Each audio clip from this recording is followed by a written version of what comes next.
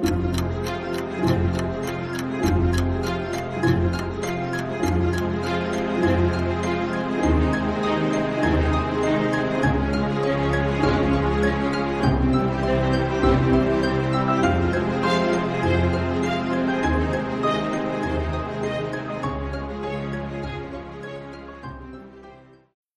you need mealtime inspiration, it's worth shopping Kroger, where you'll find over 30,000 mouth-watering choices that excite your inner foodie. And no matter what tasty choice you make, you'll enjoy our everyday low prices, plus extra ways to save, like digital coupons worth over $600 each week. You can also save up to $1 off per gallon at the pump with fuel points. More savings and more inspiring flavors make shopping Kroger worth it every time. Kroger, fresh for everyone. Fuel restrictions apply. Hey, welcome back to another episode of Parker's Pensies. I'm your host, Parker Sedecase. I've got a couple master's degrees in theology, and I'm working on another in philosophy of religion. And so from all of my studies, I get to talk with really awesome people about really fascinating ideas. But unfortunately, throughout my studies, I haven't recorded all those. And maybe that's for the best, but I still have all these great conversations with theologians and philosophers and businessmen and scientists and et cetera. I want to record those for you guys so that you get to learn as I learn. So the goal of this podcast then is to have fascinating conversations about awesome ideas with experts in philosophy, theology, nature, and life. I love thinking about cool stuff, so come think with me. In this episode, we're going to be talking about the Axiology of Theism with Klaas Kraay. It's just came out in a new Cambridge Elements book, and we're going to cover as much as we can. It's a huge topic, and it's really fascinating. It's really interesting. We can get lost in the weeds. We're going to get there, but before we do, I want to thank everyone who has been become a patron over on Patreon. You guys are a huge help. Really appreciate the support. If you have benefited from this podcast and you haven't yet, please consider becoming a patron. You can find the link in the description wherever you're getting this podcast at. Anything you can help with would be awesome. That'd be huge. And also you get a lot of different prizes at different levels of your patronage. So go ahead and check those out. Another way you can support the podcast is subscribing, going to Apple Podcasts, leave me a 5-star review and a comment. And if you want to talk with my guests, many of them are in my Parker's Pensies Pensiers Facebook group. So you can find that there. I don't think I have a link in the description, but I might. If not, just search it on Facebook and I'll let you in. So without further ado, let's jump into the Axiology of Theism. Klaas, thanks so much for coming on the podcast, man. Thanks so much for having me. It's a pleasure to meet you. I've enjoyed listening to some of your other shows, and I'm really happy to be here. Oh, awesome, man. Well, as we jump in right here, the word axiology is going to throw some people off. Can we just define our terms? What is axiology? Yeah, so axiology is the study of value, and that might not really help if I just say that in terms of what the axiology of theism is. In fact, I think the name of this little area of philosophy is a little bit inelegant, right? So maybe I can just explain what the question or the topic is in informal language. It's basically trying to figure out if things are or would be better if God exists versus if God doesn't exist. Okay, that's very non-technical and informal, but that's the basic idea. Would things be better or worse if God exists? Okay. And so you've written a book on axiology, particularly axiology of theism. Does that make you an axiologist, or do you consider do you find yourself in one particular subdiscipline of philosophy? Or are you a philosopher who specializes in particulars? Yeah, so I'd say that my primary area is philosophy of religion, and as I'm sure I don't need to tell you or your audience, one great thing about any of the philosophy of religion, philosophy of literature, philosophy of biology, if you're working in any of those philosophy of areas, you have the opportunity to bring in lots of different aspects of philosophy, right? So philosophers of religion might look at epistemology or metaphysics insofar as it bears on religion. So yeah, so I'm a philosopher of religion. In this case, I'm attempting to make some sense of this question by bringing, of course, some metaphysics, some epistemology, some axiology, some ethics. All these things are brought to bear. Yeah, that's awesome. How old is this question? This axiological question of theism? Like, is it relatively new? Can we push it all the way back to Plato to please C.S. Lewis and those folks? Yeah, I suppose there are some antecedents in the history of philosophy that sort of try to touch on questions like these, but the contemporary scholarly discussion of this is really quite recent. I mean, it really starts with a very intriguing paper by Guy Kahane a few years ago called "Should We Want God to Exist?" Now, notice I got to say this right away. That's the title is about what we should want, not necessarily about what's better or worse, and those might be two different things. But in any case, really, really interesting, provocative paper. It came out in PPR, Philosophy and Phenomenological Review, and it sort of generated this contemporary discussion. So, I think there have been a lot of philosophical climates where the question wouldn't have come up, right? It wouldn't have made sense, if theism was sort of widely presumed. Why on earth would you try to think about would things be better or worse if theism were true? Or it's presumed that the answer is obviously yes, things are better if theism is true. Well, maybe the answer is yes, but of course, you got to have arguments for it. We can test what are the better arguments and what are the worse arguments using the tools of analytic philosophy. Yeah, is there any consideration in the axiology of theism for like what Hume said about is and ought, and so like maybe we ought to think that that theism, protheism, as it's called, is the better option. That we should believe that things would be better if God if he existed, but that it doesn't affect our beliefs in reality. Like, is there a Humean gap there? Yeah, that's really interesting. I think the short answer is that that's so far underexplored in the literature, right? There might even be pragmatic reasons for saying this is something you ought to believe, even if you're not sure that it is the case or something like that, right? So yeah, no, I think it's a nascent literature. There's an awful lot of ways it could develop. Let me just expand on that briefly, right? So far, much of the discussion has been theism of a certain sort versus naturalism. Well, there's lots of other things you could compare. There's all kinds of versions of theism. There's all kinds of versions of naturalism. There's all kinds of religious views that are not theistic. So you could do any kind of pairwise comparison of two views in an axiological way. It doesn't have to be these two. And my friend and former student Kirk Lougheed has done a lot of great work to broaden the discussion in that vein. But the question you pose is a good one as well, right? Maybe there are other ways that the discussion can and should be broadened. Yeah. Well, it's like you said, it's nascent, and you've done a lot to formalize it in this short little Cambridge Elements book. But you brought up theism and naturalism or atheism. What are we talking about when we have theism in mind here and naturalism in mind? Yeah, good. So I'll frame the topic the way I want to frame it for my purposes, but I don't want to say that that's the only or the best way that it should be framed, right? So let's define theism for our purposes as follows. There's a being, God, who is unsurpassable in power, knowledge, goodness, rationality, who freely created whatever contingent things there are, whose essence is fixed, who exists necessarily, something like that. Of course, everything I just said is controversial, right? There are people who want to be theists who want to resist every one of those conjuncts or any one of those conjuncts. So let's say that that's what we mean by theism. But of course, I'm not saying that's the only or the best model of God to consider. There are lots and lots of other ones. As for naturalism, what I want to say is this. Let's say that naturalism is the view that there are no supernatural entities or forces or processes or mechanisms. And then I want to add one other thing. I want to add to my definition of naturalism that there's no being or force or process who basically plays the same functional role that God is thought to play. And I'll just give you a quick example to see if that makes sense. So here's an anti-theistic consideration. Some people think, here's a bad thing about God's existence. Our privacy is compromised, okay? So things are worse in at least this respect if God exists.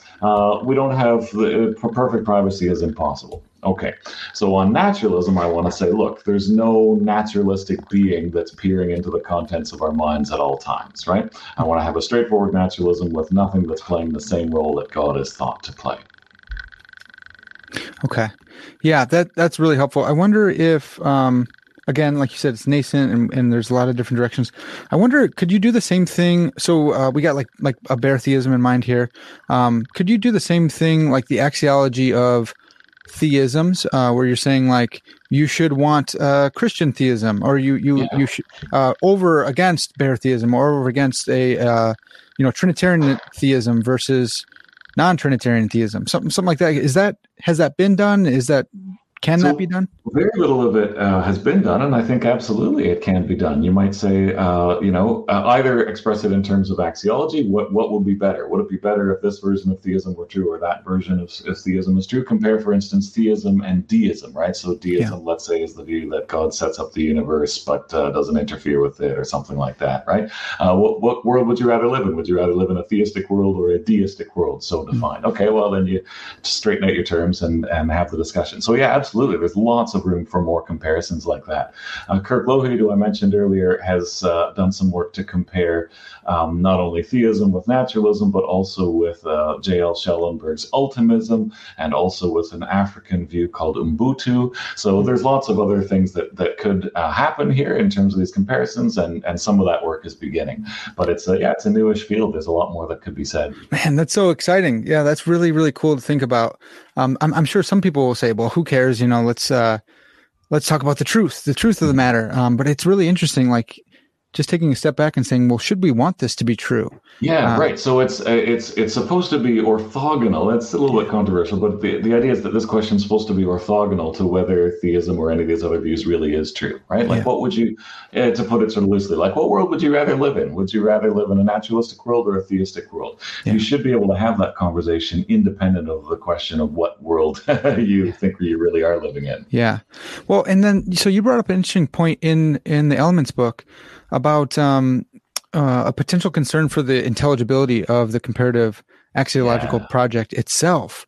Do you mind just raising that for us and helping us think through that?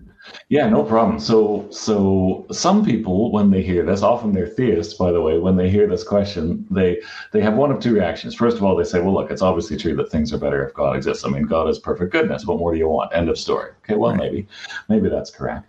But I think it deserves a more rigorous argument if it is correct.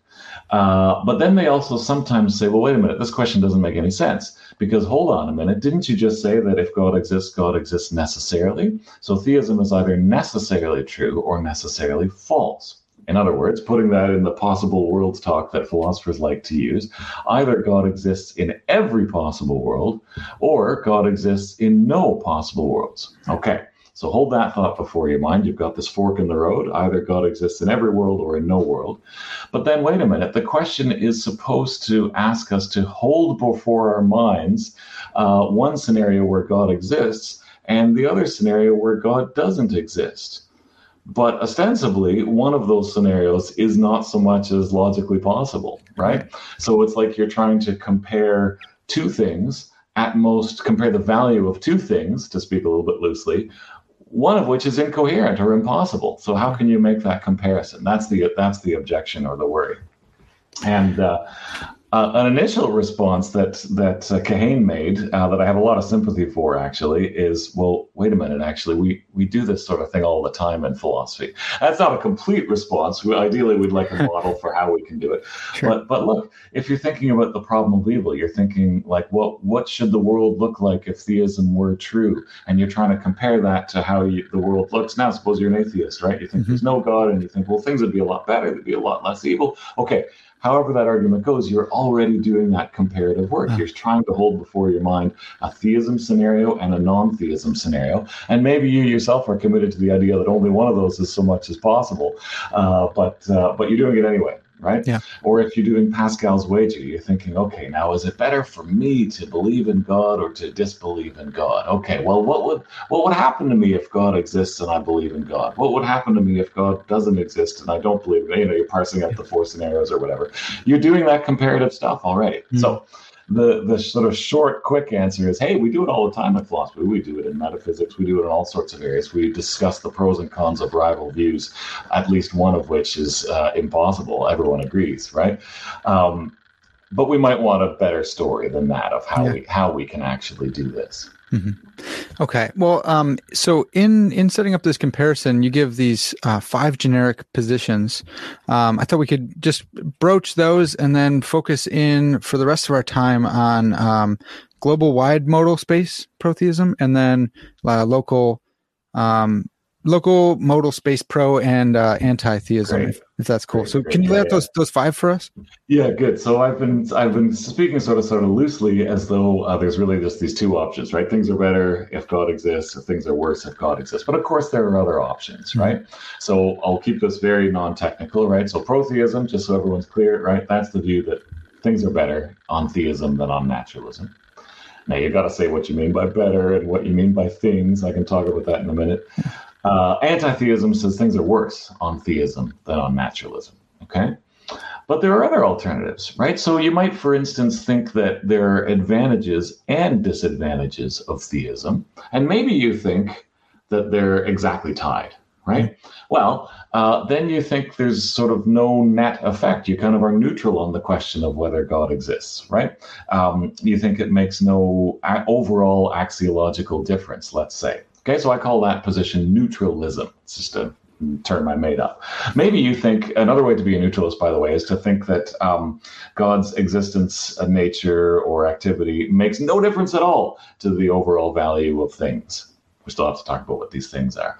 But if you think that God's existence makes no difference at all, then you're also a neutralist. So either it makes a difference in both directions and they cancel out, or you think it doesn't make a difference at all, and then you're a neutralist. Okay, that's the 3rd position. Here comes the 4th. You might say, my goodness, this is really complicated. Like I'm trying to somehow hold before my mind all the consequences of theism and all the consequences of the denial of theism. Like how on earth can any mere mortal do that? Well, if you think the question is in principle answerable, but not answerable by us because it's too big or too complicated or whatever, then I'm going to call you an agnostic. That's not an agnostic about whether God exists, to be clear. That's to be an agnostic about this value question, right? To be agnostic about what difference in value God's existence would or does make. And then the final position, I call it quietism, but that's basically the position that we talked about a little bit earlier, that this comparative question is sort of incoherent or impossible to discuss sensibly or whatever, right? You might think that no sensible comparisons are to be made, so the question can't be answered in principle. Whereas the agnostic says, maybe they could be answered in principle, but they're much too complicated for us. We can't answer them in practice. The quietist goes even further and says, this doesn't make any sense, right? You cannot do these comparisons. They're unintelligible. Yeah. That's the quietist view. Okay. Yeah, that's really helpful. I think what's, I don't know why I find this so interesting, but like mixing and matching, it's like a de jure, de facto kind of thing. Doesn't quite fit that, but someone who doesn't believe in God, so a non-theist or an atheist who is also a generic protheist. They think, hey, things would be better if there were a God. Absolutely. I don't believe there is, but they would. Or the craziest one is like someone who's like, yeah, there's a God, but I don't like him, and my life would be better if there wasn't a God. Yeah. And so they're a generic, or there's some sort of variant of anti-theist when it comes to these evaluative judgments. But so the former one, the former one certainly has actual exemplars, right? Michael Tooley is an atheist who's also a protheist, right? Mm-hmm. So he thinks there's no God, but he thinks things would be a lot better in various ways if there were a God. So absolutely, you can be an atheist and be a protheist. The other combination is maybe less typical, right? So I believe in God, someone says, but I also think that God's existence makes things worse than they would otherwise be. That combination has been alleged to be incoherent. Some people say, look, if you hold that pair of views, you're somehow confused. Like you're not understanding what theism means if you think that things are in any way worse if theism is true, right? I'm not so sure about that, right? But in any case, it's an open question. Certainly, it's an unusual thing to imagine, someone believing in God while also thinking that God's existence makes things worse. Yeah. I wonder, so this is kind of, we're going to talk about things, and I think you're going to bring up persons as well. But like, non-human persons like the devil, who might, if he exists and is a person like us, might believe in God, but hate him. Mm-hmm. And think, hey, life would be better without this God. So I don't know. I just want to push back on someone who thinks that might be unintelligible. That perhaps if you believe in Satan, then he is such a person. That's right. Right. You could think that. So here we have to carefully distinguish, I guess, between the axiological judgment and the preference or the rational preference, right? Okay. So a Satan like that might. So one thing you could say is it's rational for such a being, given that being's interests, whatever they are, to prefer that God not exist, right? Of course, that could be contested. You might say, well, it's not rational in some full-blooded sense to prefer that God doesn't exist. You're kind of mistaken somehow, right? But from a certain self-interested perspective, that kind of rationality, you might say, yeah, sure, it's rational to prefer that God not exist. But that might even be compatible with holding that God's existence does make things better in certain ways, right? Yeah. Satan might be willing to concede that. Okay. This is good stuff. This is this is all new to me. So it's really fun to be thinking through this with you. Well, it's kind of new to everybody. And, that's right. And that's one thing I really like about it. Yeah. So we finally found a counterexample to Alfred North Whitehead that maybe these aren't just footnotes to Plato. Well, I better be careful here. I'm no expert on the whole entire history of philosophy. I'm sure there are antecedents of this discussion floating about that I'm not familiar with. Yeah. Well, okay. So let's go over some considerations for protheism and then some for antitheism. I think you have, in the book, 6 for each. Yeah. Yeah. So I can run through some. I want to emphasize before I do that these are considerations that bear on persons, right? So I've been talking about things, and then you mentioned persons, and someone might get confused, like maybe persons aren't things or whatever. Yeah. So by things, I just mean the object of your axiological evaluation, okay? What is it that you're considering? What is it that God's existence makes better or worse or makes no difference to? Is it a world? Is it a bunch of worlds? Is it a person? Is it a bunch of people? Is it like some segment of a person's life or whatever, right? So you have to, when you do this stuff, you have to be super clear. This has become increasingly obvious to me that you have to be super clear about what's the thing that you're focusing on. In other words, what's the object of your axiological evaluation? Okay, so having said that, let's talk for a minute, as you suggested, about the lives of persons. So here are some things I'm just going to flip through because I got some notes here that'll help me remember what I said. Here are some reasons that protheists have offered for thinking that God's existence makes persons' lives better or makes things better for persons' lives than they would otherwise be. Okay. And some of these I think will be fairly familiar to your listeners, but maybe not in this context. Yeah. Okay. So suppose you take a view of God that wasn't actually part of my definition of theism, but maybe you can argue that it flows from it. Suppose you take a view of God that God is the, dispenser of ultimate cosmic justice, right? If theism is true, in the end, the good are going to get their just desserts and the bad are going to get their just punishments. Suppose you take that view. Okay, so you get ultimate cosmic justice on theism, but you don't get that on naturalism. There's no naturalistic force or process that sees to it that the wicked will receive their just deserts and that the good will prosper or receive their just reward or whatever. There's nothing on naturalism that guarantees that, right? So you might say, well, that's an advantage of theism. It's point 1 in the theism column, let's say. Yeah. Right. Another familiar one is this, and tell me if you want me to go faster or slower, by all means. Another one is this. Some people, as you know, have said that without God, there is no morality, right? It's a hugely controversial view. Look, if it's a good thing for there to be an objective moral system, and if you can only get that on theism, then that's a respect in which things are better on theism than on naturalism. Hugely controversial, right? Yeah. To really make that case, you have to argue not only that something like the divine command theory is the most plausible account of morality on theism, you also have to argue that there's no plausible account of morality on naturalism. And of course, that's going to be heavy sledding, right? A lot of philosophers will disagree with that. Mm-hmm. Moving on.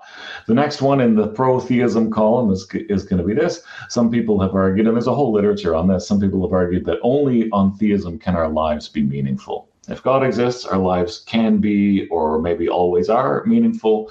If God doesn't exist, our lives are always meaningless, more likely to be meaningless, whatever, something like that, right? So you have an advantage for theism if that's true. Of course, it's hugely controversial. Next one in the pro-theism column is this. It's pretty widely accepted in philosophy of religion circles that if God exists, there might be evil, but none of it is going to be gratuitous or pointless. God's going to ensure that evil only occurs in order to achieve some goal or some purpose or something like that. So you've got this cosmic mechanism, God. Mechanism is not quite the right term, but you know what I mean. You've got God ensuring that there's no gratuitous evil. Move over to naturalism, you've got nothing doing that role. There's an awful lot of pointless evil on naturalism, not just in our world, but in lots of other worlds as well, right? Next one in the pro-theism column is this. Some theists have held that if people suffer on theism, if they suffer in really terrible ways, God will ensure that they always benefit from that suffering. So it's related to the no gratuitous evil, but it's a little bit distinct from it.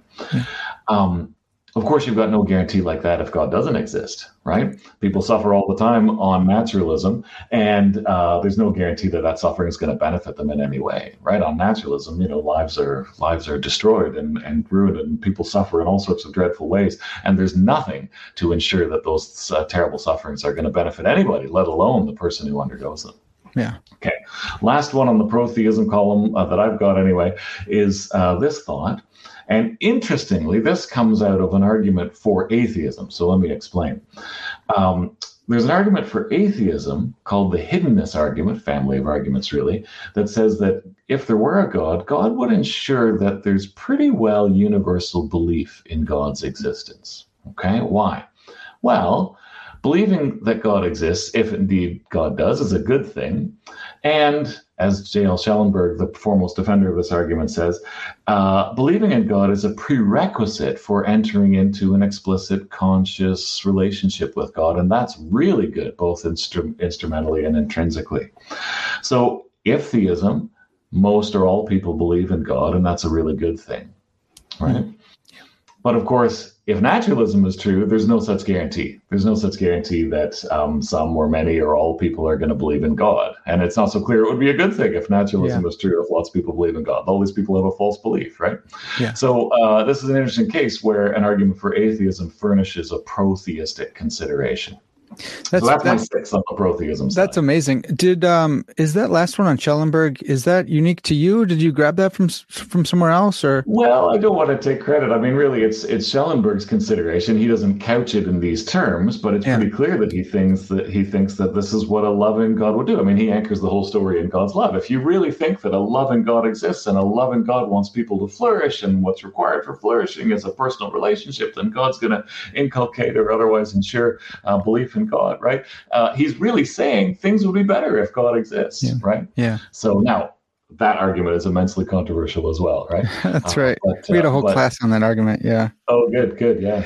Well, okay. So I wonder, this might go back to the human question I had earlier, but if we're, let's say there's an axiological axiological pro-theist apologist, and they convince an doxaxic atheist, someone who believes there is no God, that they should be a pro-theist axiologically. Is there anything that we can connect our axiological judgments, our value judgments, to reality? Is there any other kind of argument, like maybe Lewis's argument from desire or something, saying that like our axiological judgments are grounded or do give us point us towards truth? Mm-hmm. Yeah, so this is not something I talk about in the book. You're right, there have been arguments in this vein, right? There have even been arguments not in a religious key, right? I'm thinking of John Leslie's axiarchism, right? That it's sort of in the nature of good things to exist. So you might be able to draw that connection, right? That hasn't been my project, to draw the connection between pro-theistic considerations and the existential claim that God exists. But for sure you could do that. For sure you could go the other route, which you were hinting at earlier as well, and argue that, look, if you think it would be a good thing if God were to exist in all these ways, doesn't that make it more rational for you to believe that God does exist, right? Yeah. So you could try to connect it that way as well, I suppose. But it's going to be complicated because, as I say, at least the final pro-theistic consideration that I trotted out involves an argument for atheism atheism, right? Yeah. So, if you just look at that one, you might think that protheism wins. If you find that really plausible, you might say protheism wins at the cost of theism, right? If hiddenness arguments if some hiddenness argument is sound, right, then theism is false. But that might also secure protheism against all its rivals. Which might be like the worst case scenario, because then you've convinced someone that wouldn't it be great if there were a God, but there's not. Right. Just double down. That's the combination of views. I think that's exactly right. Yeah. Okay, so we talked about some pro-theistic considerations, but how about some anti-theistic ones? Yeah, good. So here's one that's as old as the hills, right? So this is not new. This is a clear example of an element in this literature that's not new at all. So I suppose I should have mentioned it earlier, right? Suppose you think that if God exists, that God has foreknowledge, and that foreknowledge robs us of our freedom. Okay, the problem of divine foreknowledge and human freedom. That's as old as the hills, as you know. So it doesn't take a lot of work to turn that into an anti-theistic consideration, right? So if God exists, then we can't have this certain sort of freedom, a kind of libertarian freedom that involves the power to do otherwise. That's the way it usually goes. And things would be worse, right, if we lacked that power. So for sure, we're going to lack that power to do otherwise on theism. It's not so clear we would lack that power to do otherwise on naturalism. So things are worse if theism is true. Right. Now, of course, that's immensely controversial. Not every form of freedom involves the power to do otherwise. There are compatibilist accounts of freedom. Some people think there's no tension between divine foreknowledge and human freedom in the first place. So, there's a huge and millennia-long literature, multiple millennia-long literature on this particular issue. But the basic point, I think, is clear. If you think that God's existence compromises a certain sort of freedom, and you think that compromising would make things worse in certain ways, then you've got yourself an anti-theistic consideration. Okay. The next one is one I've mentioned before, privacy, right? So this really bothers some people, right? That if God exists, then we don't have privacy, right? God knows everything about our bodies and all the parts of our bodies, and God knows everything about our minds. God knows all of our occurrent beliefs and all of our non-occurrent beliefs and dispositions and whatever else we have going on in the mental realm. God knows all of it, right? And so a kind of ultimate or perfect privacy is impossible on theism. And some people have said that that's a bad thing, right? Mm-hmm. We can have more privacy on naturalism than we could on theism. Well, there's actually a smallish, certainly compared to the freedom literature, there's a smallish literature on this privacy and God question that's quite interesting, right? Mm-hmm. It's controversial too. Next one is the sense this guy Kahane has mentioned and others have picked up on it, that in some way, shape, or form, the details need to be fleshed out, of course, but that theism somehow undermines our dignity, right? I think the general thought is here, we're these really lowly beings compared to God. Maybe you add some story about how God uses us for God's ends, and that's kind of undignified, and, we're not kind of fully autonomous agents, right? Not in the sense of compromising our freedom, but our dignity is reduced if theism is true, right? This is, Christopher Hitchens or somebody like that certainly would take this kind of view, right? I don't want to live in a world where I'm ruled by some sort of, what does he say, some sort of ultimate, North Korean despot, right? Yeah, right. Like that, and not just the privacy stuff, but also dignity. Like it would be an undignified existence to be this kind of worm compared to God, right? Okay. Well, of course, pro-theists would react to that in various ways, right? There are ways to respond to it, but that's the gist of it. Fourth one. So some have argued that if theism is true, our world is mysterious. There's a kind of ultimate mystery or incomprehensibility to the world on theism that isn't there on naturalism, right? Like maybe the world is somehow more knowable on naturalism than it is on theism. Because at the bottom of it all on theism is God and God's desires and goals and intentions, and maybe they're fundamentally inscrutable. Maybe, you have to add some story about divine mystery here, right? Maybe God isn't mysterious, but suppose that God is mysterious in some important sense. Maybe that renders the universe or reality more mysterious on theism than it would be on naturalism. So if so, that's a respect in which things are allegedly worse. Yeah. So and maybe if you added in like a hard physicalism into your naturalism, like everything can be made sense of by the a complete physics. And Yeah, so that's right. way more understandable. We don't got to worry about the spooky consciousness or a even spookier divine consciousness or anything like that. You've got the gist of it exactly. Yeah. That's right. Okay. Yeah. Okay. So, and then two more. So, some people have argued in various ways that actually God's existence, far from securing morality in the way that divine command theorists might think, God's existence actually undermines morality in various ways. I'll give you a quick example. Suppose you take seriously the pro-theistic consideration that I mentioned a few minutes ago, that sufferers always benefit from their suffering. Okay. Mm-hmm. All right, so let's think about how a world would look. You might think at first glance, you might say, oh, that sounds great, right? There's no ultimately pointless suffering because sufferers are going to ultimately benefit from their suffering. But now, suppose I'm able to reach through the camera and the screen here and punch you in the nose, Parker. I would never, of course, but suppose I were to do that and you have some suffering, right?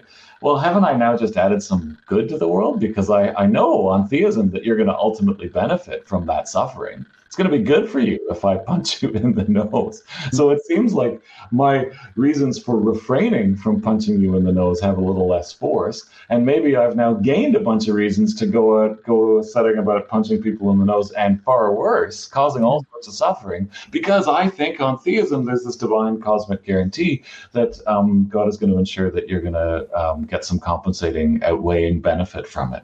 Right? Yeah. So that's a problem for morality on theism that some have alleged. Finally, and I'll be brief here, some people have said that God's existence renders some people's lives meaningless. So far from the opposite view, which I mentioned, that God's existence is required for meaning, some people think that God's existence compromises or undermines or destroys the meaningfulness of at least some person's lives. So the truth of theism would be very bad news for such people. If there are such people. What's that one's maybe like the least motivated for me. What's the reasoning there? Yeah, good. So this is an argument actually from Kahane's first paper on this, and here's the gist of it, right? Suppose that you have a bunch of life projects and plans and goals, and these are centrally wound up with what it is for your life to be meaningful, right? Suppose, for example, it's a pursuit of privacy or a pursuit of ultimate understanding. Suppose that's like for you, Parker, that's what's really important in your life. So far, so good. You can imagine someone living a life like that, right? A life that's sort of really devoted. I read something recently about this hermit, I forget where, India maybe, who had lived in a cave for 20 years. I don't know what his motivations are, but let's suppose he's really, really interested in living a private life. He came out of the cave. It was in the news because he came out to get vaccinated against the coronavirus. So that's a good thing to do, even if you're a hermit, I'm sure. In any case, so here's someone who's really organized his life around privacy. But then Kahane says, the achievement of that goal of perfect privacy is impossible on theism.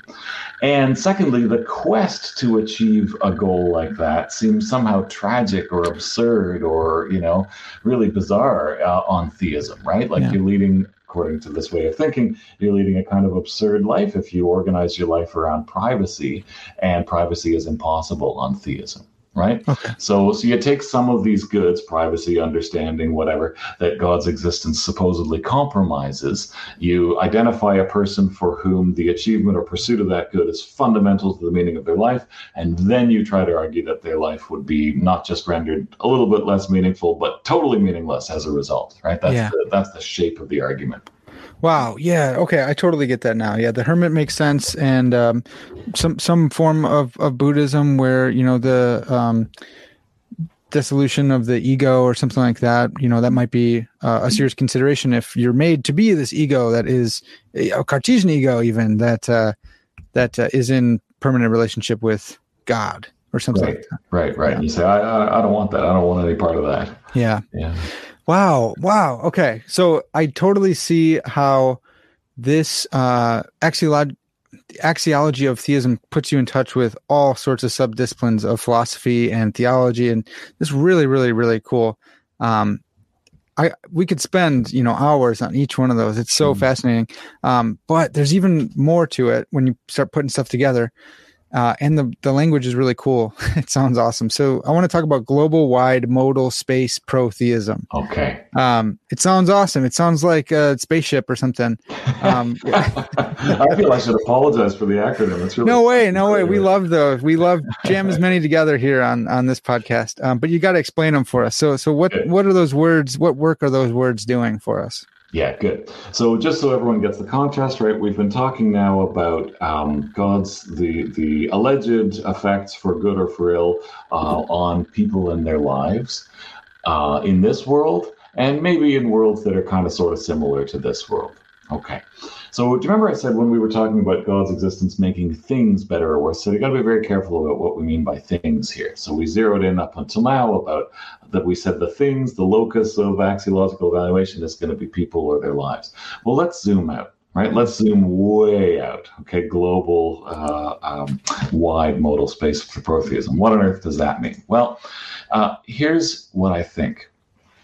Your listeners will probably be familiar with the Leibnizian idea that if God exists, this world, the actual world, is the best of all possible worlds. Yeah. That's a pretty familiar idea. It certainly has a long history in the history of philosophy, right? Leibniz is the name most commonly associated with it, but lots of other thinkers have held some version of that view, and it's been widely discussed. Okay, but keep the basic thought before your mind. Some people think that if God exists, this world is the best possible world. All right. But now apply the same logic to not just this world, but every world in modal space. So modal space just means all the possible worlds that there are. That's what I mean by modal space. And, just peek in, use your modal telescope and peek in on any one of them. Remember, theism, if true, is necessarily true. So God exists in every one of those worlds. Whatever arguments you thought as a good Leibnizian 10 seconds ago for thinking that if God exists, this world is the best of them all, surely the same arguments are going to apply over there in that other world you're looking at. Why? Because God exists in that world too. And so God's goodness is playing a role. God's actions or omissions are playing a role. And what God is going to ensure is that that world too is unsurpassable. Mm-hmm. Okay? So my point is the Leibnizian argument generalizes to all the other worlds in modal space. Yeah. Now, this sounds really crazy to a lot of people. That's right. So the idea here is that every world, so a world is just a way that things might have been. I can get more technical if you like, but every world, if theism is true, is unsurpassable. Maybe there are infinitely many worlds and they differ from each other, but they're all axiologically unsurpassable. There isn't just one best of all possible worlds. They're all the best of all possible worlds, so to speak. There are no near perfect worlds. There are no terrible worlds. There are no so-so worlds. There are only perfect worlds on theism, only unsurpassable worlds. That's the picture. Yeah. Are just to get a little technical on the worlds, are they like compossible states of affairs? Yeah, so as you can imagine, I want to be as neutral as possible in this discussion about different conceptions of what possible worlds are. So a lot of it goes through just fine on a kind of planning a picture where possible worlds are states of affairs. Much of the discussion goes through, actually, I think, just fine on a Lewisian view, according to which possible worlds are concrete objects, right? Okay. But not all parts of it, and I can flag that later on if we get there. So yeah, my goal, I think it even works on a kind of fictionalism about modality, right? The idea is that these worlds, right, although they're convenient fictions, if they were to be real, they would be unsurpassable. Why? Because God would ensure that some fact about God's existence or nature or action ensures not only that this world is the best of them all, but that every world is equally the best of them all. Every world is unsurpassable. So, if every world is unsurpassable, are there some that are more unsurpassable than others? No, they're There's all tied. No hierarchy at all. No hierarchy anymore. They're all tied. Yeah. So how? I mean, this isn't like your view or anything. I don't think. But how might someone explain why God chose this world instead of very close? Good. Very good question, right? So you might say, look, there's only one actual world, right? Suppose you think, so now we're setting Lewisian modalism aside, Right. and we're saying there's something really ontologically privileged about the actual world, okay? So you're pressing actually what turns out to be kind of an objection. So full disclosure, I'm quite attracted to this view, right? This Okay. global Oh, wow. modal Awesome. space protheism, right? But there's a lot of serious objections to it, and you're kind of hinting at one of them, right? So on what basis does God pick world number 812 instead of any of the other worlds when they're just as good as each other, right? On what basis, right? It seems you might say that God couldn't rationally choose this one over that one. And then you might say God isn't worthy of thanks or praise for choosing this world over that one or any of the others. God is, picking from, axiologically indistinguishable scenarios. Just throwing a dart or something. Yeah. Yeah, right. Choosing randomly. Some people have said that. Some people have said that God chooses randomly. Peter Van Inwagen, not exactly in this context, but in a related context, speculates that God might, I think it's quite funny, God might issue a decree, let some world be actual. And hey, presto, some world is actualized. Yeah. Right? Maybe that's how God does it. God doesn't throw a literal or metaphorical dart. God just says, let there be a world. God's commands are come to pass, and so there's a world. Okay. So that's, you go over three, I think they're all under the category of global wide modal space protheism. There's the, every world unsurpassable, which you just gave. Yes. But then there's two, more moderate ones, elevating up, in moderacy. Yeah.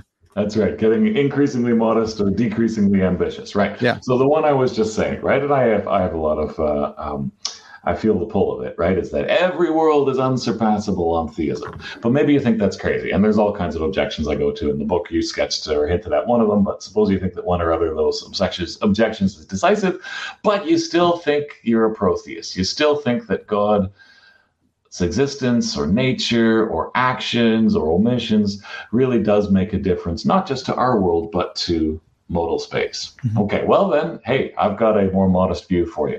Here it is. On theism, every world is good. So that's more modest than saying on theism, every world is unsurpassable. On theism, every world is good, but there's no such guarantee on naturalism. On naturalism, there are good worlds and bad worlds and medium worlds and indifferent worlds and so forth, right? On theism, every world is good. Why?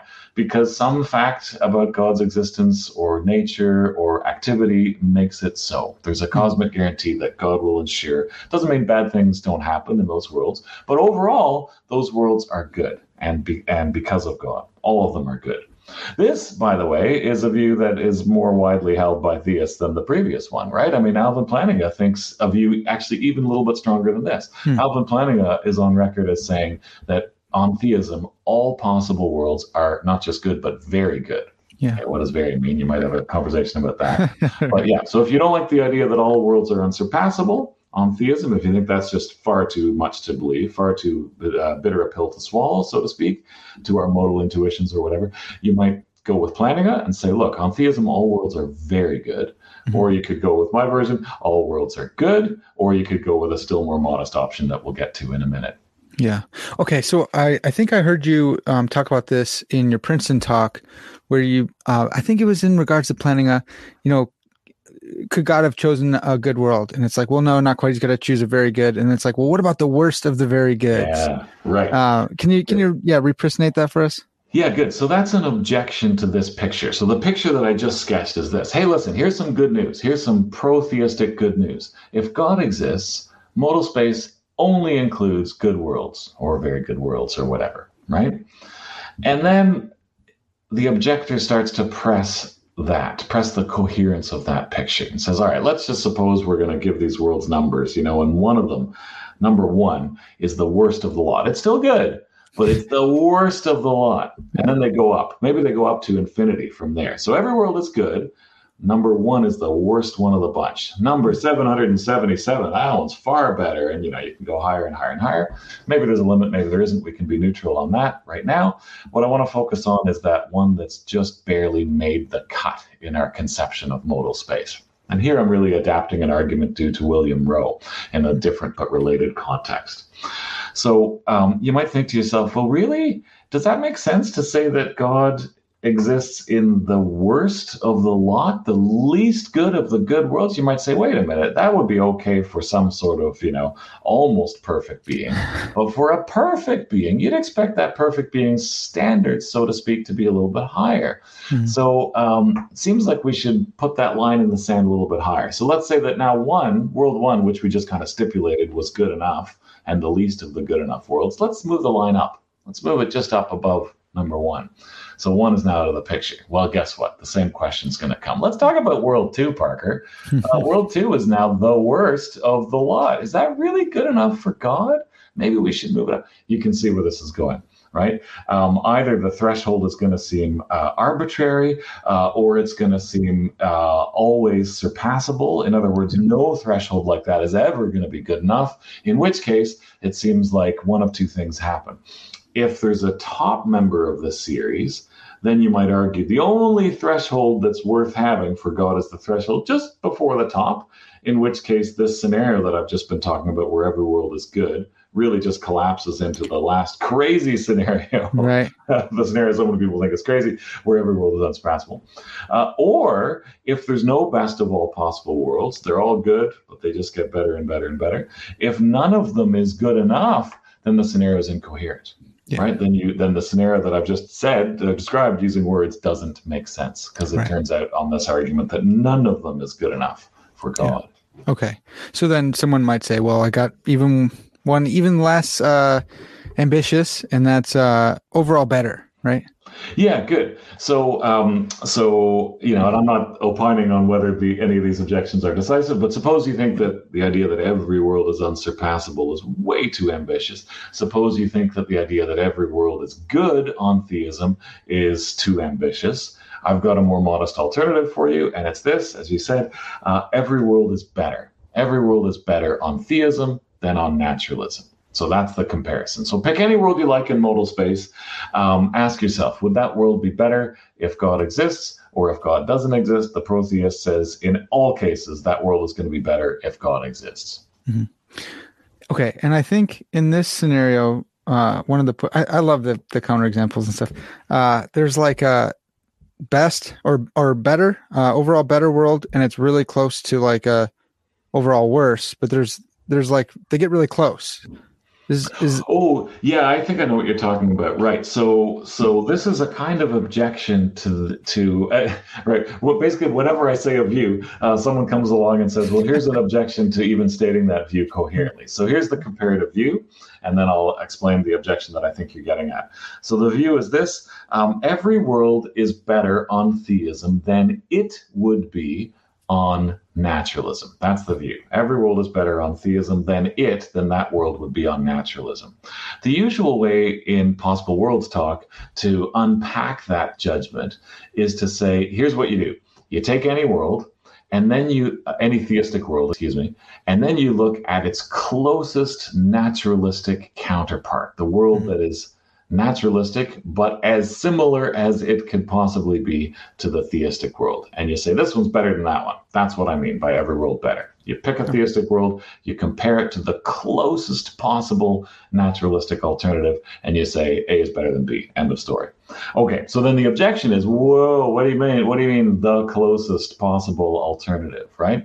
Maybe there's no such thing, right? If your comparative judgment depends upon there being a closest possible alternative, and there's no such thing, that's bad news for your comparative judgment, right? Maybe there's ties. Maybe worlds get asymptotically closer and closer and closer and closer without any limit, right? Those are two ways in which that scenario could fail to be true. Maybe closest is ambiguous with, between multiple different understandings of what closest means. Maybe there's vagueness, right? Yeah. There's all sorts of ways that you might resist the claim that there's exactly one closest, naturalistic counterpart of every theistic world. Yeah. Yeah, man, it's so good. It's so interesting. So, I want to move to local modal, because I think someone might go, well, look, okay, we can talk opine, we can do all this theoretical stuff about possible worlds. Let's talk about the real world. And, I think that's what we're getting at when we talk about local modal space protheism. It's like the one that we've got that's what we're dealing with. Is that right? Yeah, so I use the term slightly differently, but I think I know what you're driving at. So someone might say, oh, all this speculation about various fanciful possible worlds, that's not for me. I want to talk about the real world. So that kind of person, right? Then you might say, all right, well, let's talk about that. Let's forget about all these other worlds. Let's just talk about this world. And here we come to the protheistic claim. Leibniz is one example of it. But never mind all the other worlds.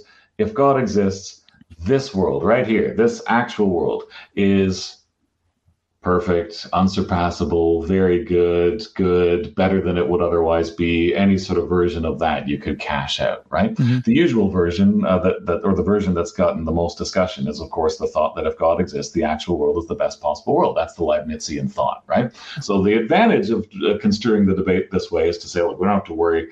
If we're modal skeptics, we don't have to worry about all these other possible worlds. We're just going to talk about this world, right? And so, yeah, Leibniz and others have thought that if God exists, this right here, this is the best of all possible worlds. And if that's so, that's an important protheistic consideration, right? I call that actual world protheism. It's a protheism about the actual world. Actual world. Okay. And so there's this Dr. Feinberg, John Feinberg, like hammered us in his Problem of Evil class about not saying there's a best possible world. And I think it's originally from Plantinga, right? You could always add one more palm tree or something like that. And you have a really interesting take on this, where you kind of give some pushback against that, I believe, right? Like, can you help us with that idea? So absolutely. So the most famous and important objection to the let me back up.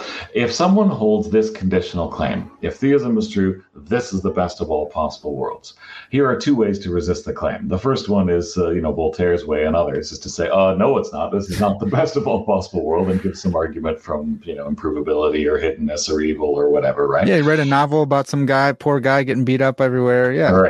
Right. That's the gist of the objection. But another way is to say, no. This conditional expresses a mistake. It encodes a mistake. It's a mistake to think that if God exists, then this is the best possible world. Why?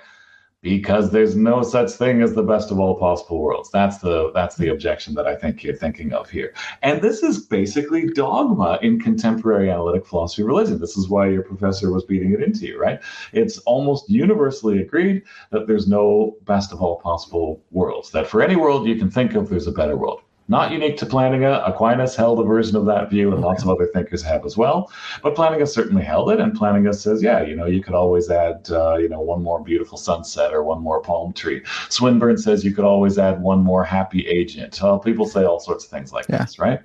So I have some gentle pushback in the book. I'm really indebted to a neglected paper here due to Anders Kraay, where I really recommend it to people, where he just sort of points out how thin the actual thought experiments or arguments are for this hasty claim that there's no best of all possible worlds, right? Oh, you could always add another happy person. Well, maybe, but more argument is needed to show that would always be better, and more argument is needed to show that entails that there's no best of all possible worlds. Maybe there are worlds without persons that are better than all the worlds with persons. Like, who knows, right? So a lot more argument is needed. I think it's far too hasty for the Plantingas and the Swinburnes and others to simply say, you could always add one more thing, right? I think more work is needed than that to show that there's no best of all possible worlds. Now, maybe the view is correct. Maybe there is no best of all possible worlds, and it's certainly orthodoxy right now.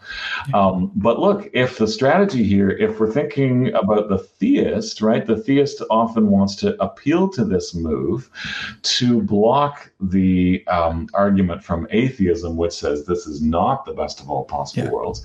I think they go from the frying pan to the fire, so to speak, because I think, and this is not on topic, but I think that the problem of no best world is a very formidable argument against theism. Right? But that's maybe a topic for another day. Yeah. Well, that's really, really interesting. And man, it's one of my favorite things in philosophy when someone challenges the kind of status quo. I think about Pascal's wager and how that was kind of just, we know and now all this new work, and it's so fascinating. I think of, Descartes' dictum, the cogito, and people defending. I love when people do that. So any kind of pushback, I think, is really interesting. There might be some sort of law of diminishing returns when it comes to happiness. And if you add one more, it actually wouldn't be as good. Or, that's super fascinating. I want to think about that one some more. abstract versions, right? So Daniel Rubio thinks there's no best of all possible worlds, and he says he doesn't talk about people or sunsets or whatever. He talks about locations of value. Whatever the locations of value are in a world, you could always add another location. And then let's talk about the intensity of each location in a world. You could always add greater intensity. So no best of all possible worlds. Well, maybe, right? I mean, maybe that's exactly right. But it's true that you never run out of numbers, or you never run out of transfinite cardinalities. But maybe the metaphysics doesn't fully track the mathematics here, right? Yeah. Maybe there's a metaphysical limit to how much value you can stick in a world, even if there's no mathematical limit to the number of locations of value or their degree of intensity or something like that, right? Yeah. It's not obvious to me anyway that the probative force of the intuitions on one side is greater than that on the other side. There are also arguments, which I've defended too, for the claim that some sort of multiverse is in fact the best of all possible worlds. So that's the way to defeat the idea that there's no best of all possible worlds, is to describe a world that is the best of all possible worlds, and then you go and you do that, and maybe you call it a multiverse, or maybe you call it something else. Yeah. Okay. I think people have told me, I think a lot of people have told me about that, actually. I need to read up on that a little bit more. So the one interesting disanalogy between the typical way the best possible world scenario is looked at, it's like, well, it's best for the persons in the world. But I wonder, like the global wide modal space protheism, if modal space is better on theism than naturalism due to God's existence, nature, or activity, then it's a better world because God's in it. And so all these calculations about the pleasure or pain of creatures, it's not focusing on that area. It's focusing on God. And if God's in this world, it's better. Is that? I think that's really fascinating. That might be a way of getting around, or just you're flipping the kaleidoscope, and we're focusing on God instead of trying to do calculus on pleasure and pain. Well, that's certainly one way to do it. You might say, look, God is a supremely valuable axiological object, if I can talk that way. Yeah. Add God to any world, and you've just added like surpassing, infinite amounts of value. That's going to swamp everything else, right? Yeah. So all it takes is to add, the overall value of a world surely has something to do with the value of the parts that make up a world. And God, by the way, is in possible worlds, not sort of outside of them, right? So God is an element in possible worlds. Bit of a funny way to talk if you're used to thinking of this theistically. But anyway, that's the way philosophers talk in possible worlds language, right? So God is in the world. God is a constituent element of these worlds, a very important one, and a supremely valuable one. So for any world that includes this element, it's going to just, flood the world with goodness, let's say, right? Yeah. Now, so, go ahead, please. No. Well, okay. Well, so play. Okay. So, I work with a lot of Gen Zers, and they got weird language, but they use this language of based and cringe. Are you familiar with these terms at all? No, I'm way too old for that. So let me see. Let me see if I can. Yeah, if I can. Finally, I have a word that I have to explain to you. So, based is like, it's like you have like cojones, like you're standing your ground, you're standing your position. That's super based. Like, doesn't matter what the crowd's saying, you're saying what you believe. And cringe is the opposite of based. Cringe is like weak and like gross, and you're trying to like please people. I think that's what they're picking out. So I think that the global wide modal space protheism is like, if you're taking the route that we just talked about, super based. Someone says, hey, there's a possible world and all that exists is a cockroach, but then you add God to it, and now all of a sudden it's an unsurpassable world, and you just go, yes. And I think that's awesome. I love that idea. Yeah, right. Okay, good. So a kind of bold or courageous view, to use the language of my generation, right? Okay, so yeah, sure, right? A cockroach plus God is an infinitely valuable world. A world like ours plus God is an infinitely valuable world. And we're equally good, right? Because God's goodness just sort of swamps everything else, right? Yeah. There are obviously objections to this way of talking, but I think if you're serious about God's goodness and the axiological import thereof, you should take this notion seriously. I don't think you should set it aside. The harder case is going to be, but what about a world that contains God and some animal who suffers pointlessly for its whole entire existence? It's bred to stick a fork in its eye over and over and over again, and it lives infinitely. It's an immortal, self-harming agent who suffers. But there, I think the response is to say, well, you can't just stipulate that that's coherent with theism, right? Because you define God in a certain way that might preclude any of those as possible worlds. That's right. It would be a pretty quick argument from these characteristics of God to the conclusion that a world like that, though you can describe it, isn't possible on theism. Might be possible on naturalism, right? Yeah. Could be some planet that's evolved that way or that's turned out that way in our universe, for crying out loud. But or in some far off region of the actual multiverse or whatever, right? But it's going to be hugely contested whether that's possible, whether that's so much as possible on theism. Yeah. Wow. Okay. So when you said that you are slightly partial or you're intrigued, I forgot the exact language you used about global wide modal space. Did you when you have that in mind, is that the unsurpassable, overall good, overall better? Is it all of them or is it one of them? Yeah, well, I'm attracted to all of them, right? I get more worried about the ambitious ones, and then I want to move to the more modest one that, every world is better on theism than on not theism or whatever. So yeah, no, I'm attracted to all of them, and I'm sort of powerfully moved by the Leibnizian insight that God's existence has to make a difference to the overall value of a world, and it's got to make a positive difference to the overall value of the world, and that argument isn't somehow confined to our surroundings here in the actual world. That argument seems to apply to other worlds as well, right? That is so cool. I love that. I got to think about that more. I'm so glad that's based. That's totally based, man. That's awesome. I love that. Oh man, it's really, really encouraging. And I'm excited about this project that you've really helped push along. I think it's got implications, or applications in Calvinism, Arminianism debates. Like that kind of stuff is cool. I think that kind of already happens a little bit, but it can spread out to different philosophy of religion problems. So it's really fun. It's really cool, and really just an intriguing project. So I'm so glad that you took this up and worked on it. If somebody wanted to hear more from you or read more of your work, where can they find you at?